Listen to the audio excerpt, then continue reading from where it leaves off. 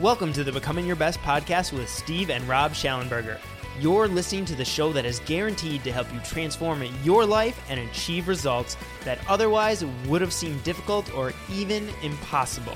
In each episode, you'll learn from someone who has achieved extraordinary goals. Steve and Rob are a dynamic father and son duo who are helping to transform lives and businesses around the world. Rob is a top-rated global speaker and trainer, best-selling author, former F-16 pilot, Air Force One advanced agent, father of four, and CEO of Becoming Your Best Global Leadership.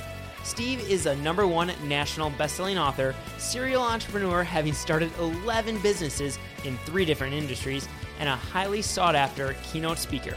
He is the father of 6 children and the founder of Becoming Your Best Global Leadership. Now here is Steve and Rob Schallenberger. Welcome to our Becoming Your Best listeners. Wherever you are in the world today, we're so grateful you joined us. And as we finish up another year and now enter a fresh new year, we hope that you have a fabulous experience this year. And if you're listening to this podcast, you're probably already doing many of the things that are going to lead to a better year for you. And in this podcast, this is going to be a relatively short one. We have both my dad and I on this podcast, and we're just going to share 2 or 3 stories that can be real life changes for us. And one of the reasons that we want to share these stories is in the spirit and hope that this will help you become more transformational rather than transactional.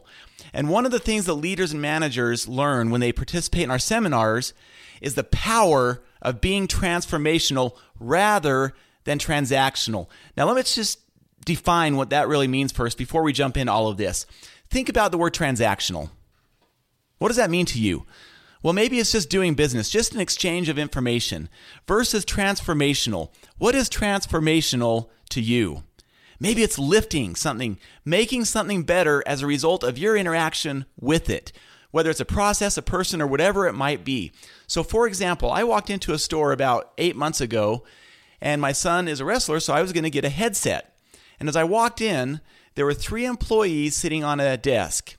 No other customers in the store. And all 3 were looking down at their phones. One of them looked up at me and said, "If you need anything, let me know." Transactional or transformational? Well, very transactional. Versus another store I walked in, the customer service rep came up to me and said, "Hey, we are so grateful you chose to come into our store today. My name is John. Do you mind if I ask your name?" And I was astounded. I said, "No, absolutely not. My name is Rob." "Rob, we are so grateful you chose to come in our store. How can I serve you?" Now, transactional or transformational? Absolutely transformational, and it took literally 10 seconds. So the idea is, which way is our world moving, transactional or transformational? Well, we would suggest transactional. The technology and everything around us is making it easier and easier to simply just exchange information. The elite few who can figure out and have the discipline to become transformational are the ones who are going to make a difference in our marriages, in our relationships, in our businesses, as leaders, and across the board. These are the sales reps who are going to blow it out of the water while the others struggle along. And so what we're going to share with you are 3 stories of people who were transformational rather than transactional. All right, this first story is about a gentleman named Paul, and he related an experience that happened to him years ago. And so here's what he said in his words. "When I was quite young, my father had one of the first telephones in our neighborhood. I remember well the polished old case fastened to the wall. The shiny receiver hung on the side of the box. I was too little to reach the telephone, but I listened with fascination when my mother used to talk into it. Then I discovered that somewhere inside the wonderful device lived an amazing person, and her name was, information please, and there was nothing she did not know. Information please could supply anybody's number in the correct time at any point throughout the day. My first personal experience with this genie in the bottle came one day while my mother was visiting a neighbor. Amusing myself at the tool bench in the basement, I whacked my finger with a hammer. The pain was terrible, but there was no one home to give me sympathy. So I walked around the house sucking my throbbing finger, finally arriving at the stairway. The telephone, I thought, and quickly I ran for the footstool in the parlor and dragged it to the landing. Climbing up, I unhooked the receiver in the parlor and held it to my ear. Information, please, I said into the mouthpiece just above my head. A click or two, and a small, clear voice spoke into my ear. Information? I hurt my finger, I wailed into the phone. The tears came readily enough now that I had an audience. Isn't your mother home? Came the question. Nobody's home but me, I blubbered. Are you bleeding? The voice asked. No, I replied. I hit my finger with a hammer and it hurts. Can you open your icebox? She asked. I said I could. Then chip off a little piece of ice and hold it to your finger, said the voice. After that, I called information, please, for everything. I asked her for help with my geography. She told me where Philadelphia was. She helped me with my math. She told me my pet chipmunk that I had caught in the park just the day prior would eat fruits and nuts. Then there was the time Petey, our pet canary, died. I called information, please, and told her the sad story. She listened, then said the usual things grown-ups say to soothe a child. But I was unconsoled. I asked her, why is it the birds should sing so beautifully and bring joy to all families, only to end up as a heap of feathers on the bottom of a cage? She must have sensed my deep concern, for she said quietly, Paul, always remember that there are other worlds to sing in. And somehow I felt better. Another day I was on the telephone. Information, please. How do you spell fix? I asked. All this took place in a town in the Pacific Northwest when I was 9 years old. And that's when we moved across the country to Boston. Oh, how I missed my friend. Information, please, belong in that old wooden box back home. And I somehow never thought of trying the tall, shiny new telephone that sat on the table in our home in Boston. As I grew into my teens, the memory of those childhood conversations never left me. And often, in the moments of doubt and perplexity, I would recall the strange sense of security I had back in those early days. I appreciate now how patient, understanding, and kind she was to have spent her time on a little boy. A few years later, I was on my way west to college. My plane put down in Seattle. I had about 30 minutes or so between planes, and so I spent 15 minutes talking with my sister, who lived in Seattle. Then, without thinking what I was doing, I dialed my hometown operator and said, information, please. And miraculously, I heard the clear voice I knew so well. Information. I hadn't planned this, but I heard myself saying, could you please tell me how to spell fix? And there was a long pause. Then came the soft-spoken answer, I guess your finger must have healed by now, huh? I laughed. So it's really still you, I said. I wonder if you have any idea how much you meant to me back then. I wonder, she said, if you know how much your calls meant to me. I never had any children, and so I looked forward to your calls every day. I told her how often I thought of her over the years and asked her if I could call her again next time I came to visit my sister. Please do, she said. Just ask for Sally. 3 months later, I was back in Seattle. A different voice answered and said, information. I asked for Sally, and the response was, are you a friend? Yes, a very old friend, I answered. I'm sorry to have to tell you this, but Sally had been working part-time the last few years because she was sick, and she died 5 weeks ago. Before I could hang up, she said, wait a minute, did you say your name was Paul? Yes. Well, Sally left a message for you. She wrote it down in case you called. Let me read it to you. The note said, tell him I still say there are other worlds to sing in. He'll know what I mean. I thanked her and hung up, and I knew exactly what Sally meant. So that's just an example of a story of a person being transformational. You think about Sally. She didn't have to take that time with Paul when he was a young boy, yet she influenced someone that lasted a generation. And you could say that this story will carry on for generations to come. Well, thanks, Rob, for sharing that story. I'm glad you were able to make it through it. Whoa, that's a tough one and so inspirational, really. And our lives are all touched by people as we move along through life.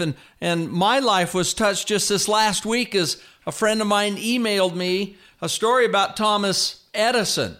And one day, Thomas Edison came home as a young boy and gave a paper to his mother. He told her, my teacher gave this paper to me and told me only to give it to my mother. His mother's eyes were tearful as she read the letter out loud to her child. Your son is a genius, and this school is too small for him and doesn't have enough good teachers for training him. Please teach him yourself." After many, many years after Edison's mother died, and he was now one of the greatest inventors of the century, one day he was looking through some old family things and suddenly saw a folded paper in the corner of a drawer in a desk. He took it and he opened it. And on the paper was written, "Your son is addled or mentally ill. We won't let him come to school anymore." Edison cried for hours, and then he wrote in his diary, "Thomas Alva Edison was an addled child that, by a hero mother, became the genius of the century." I reflected as I thought upon that wonderful story and experience of how my life has been touched by so many wonderful people that believed that I was far more than I ever believed myself. And as we go through this coming year, let's all keep that in mind, that leadership is a blessing, it's influencing, it's lifting others. And this is our opportunity to bring out the best within every person that we come in touch with. It gives us the opportunity to turn bad situations good, to take difficult circumstances and make them better. This is the transformation that Rob talked about at the beginning. I'll always be grateful for the many people that have touched my life for good in the past, but continue to do so every day. So as we come through in this coming year, let's keep these good things in mind that really help us become our best and make a difference wherever we go. Oh, that's such a fabulous story. And, you know, as you hear that story about Edison, you think about how his mother could have gone so many different directions with that and what impact that had on generations to come. The way she read that letter to her son has impacted you, and it's impacted us.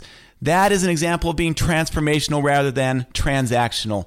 And as we come into this new year, it's our invitation to you that whether it's your marriage, your relationships, whether it's as a leader in your business, that we become less transactional and more transformational. And some may say that that word is overused. Well, if that's the case, we certainly don't see it in our society yet.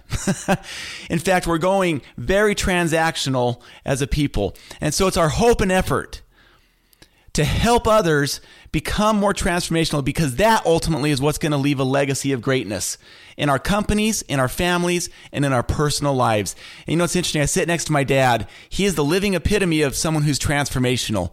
He listens to us. He asks the question, "Could I get your feelings or perspective on this?" Let me see if I understand what you're saying. And he's just the epitome of someone who is transformational in a world where people just blast their opinions left and right. And so it's my honor and privilege to be around him so often and see what that looks like. So it's our hope that as we go into this year, all of us, whether we're in Rwanda, the Philippines, Russia, or the United States, can be more transformational in our approach towards others. And so with that being said, we wish you a fabulous year. And thank you so much for being one of our faithful and loyal listeners. And please share this with one of your friends or family and help them out. So we wish you a wonderful year and have a great day. And thank you so much for tuning into this episode of the Becoming Your Best podcast. We want to know what your big takeaways were, so head on over to becomingyourbest.com and you can find all the information about the podcast right there, as well as the show notes page, where we'd love to hear what you thought about each and every single episode. Also, if you haven't done so yet, please go subscribe to the podcast on iTunes and leave a rating and review. A rating and review is by far the best way for you to show your appreciation for the show, because it helps other people find out about the show and decide if this is the podcast for them. So now it's all in your hands. It's time for you to go out there, to take action, and truly start becoming your best.